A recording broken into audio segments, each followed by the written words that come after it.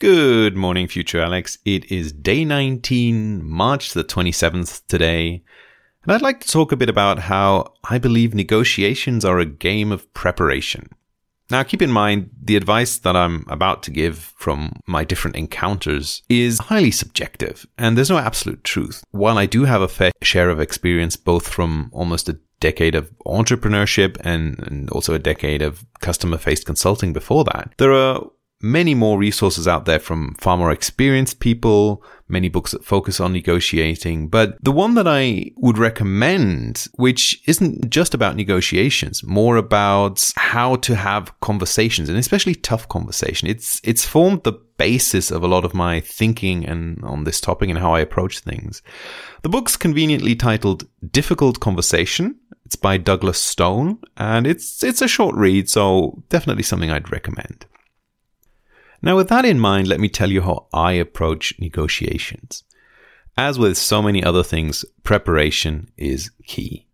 You want to know as much about yourself, your negotiating partners, and work through possible scenarios. Brainstorm what might happen, put yourself in the other person's shoes. This is a pattern you'll see in politics quite a lot.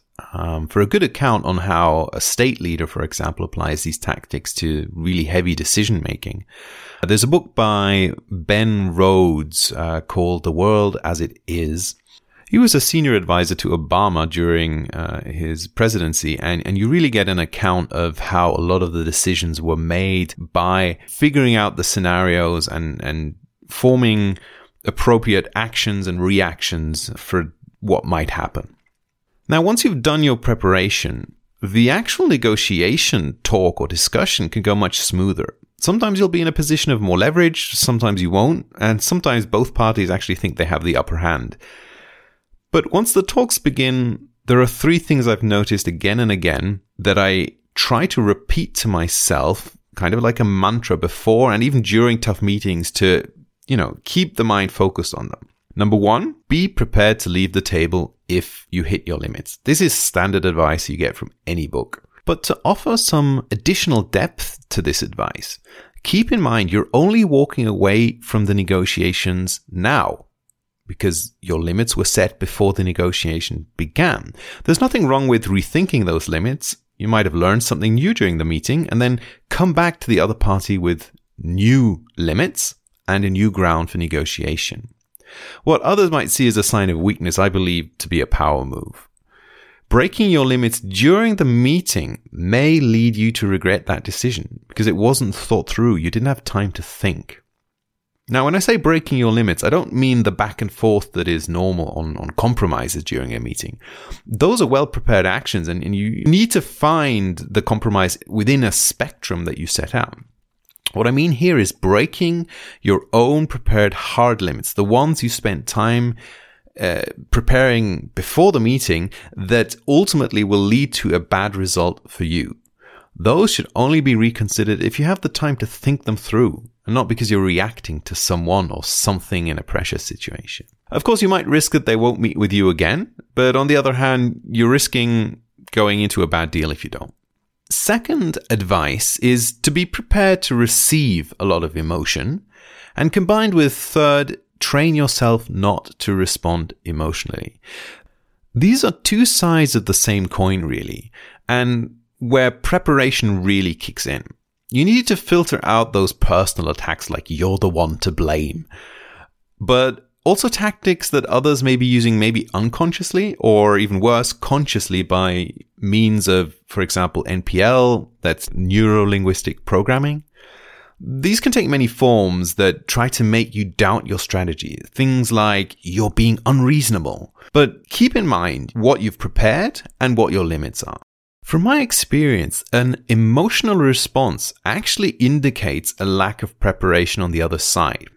For example, the experienced investor believes they're automatically in the stronger position towards a younger and maybe inexperienced entrepreneur, and they just didn't take the time to think through the scenarios.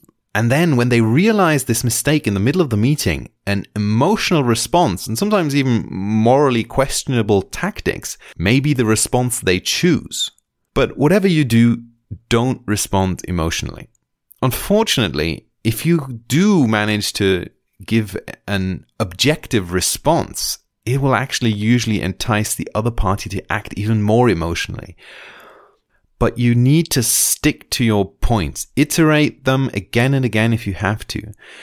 And often, if you're stuck, it's just simpler to postpone the meeting. Be honest and say, look, there's emotions in the room that we can't solve right now. Give people time to cool off. And if you have to, you need to pull out completely.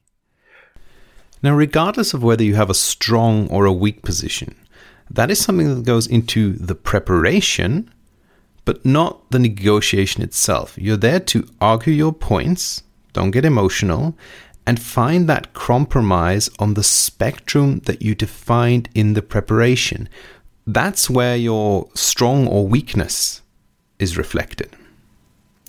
Now, not every negotiation will end in a positive result.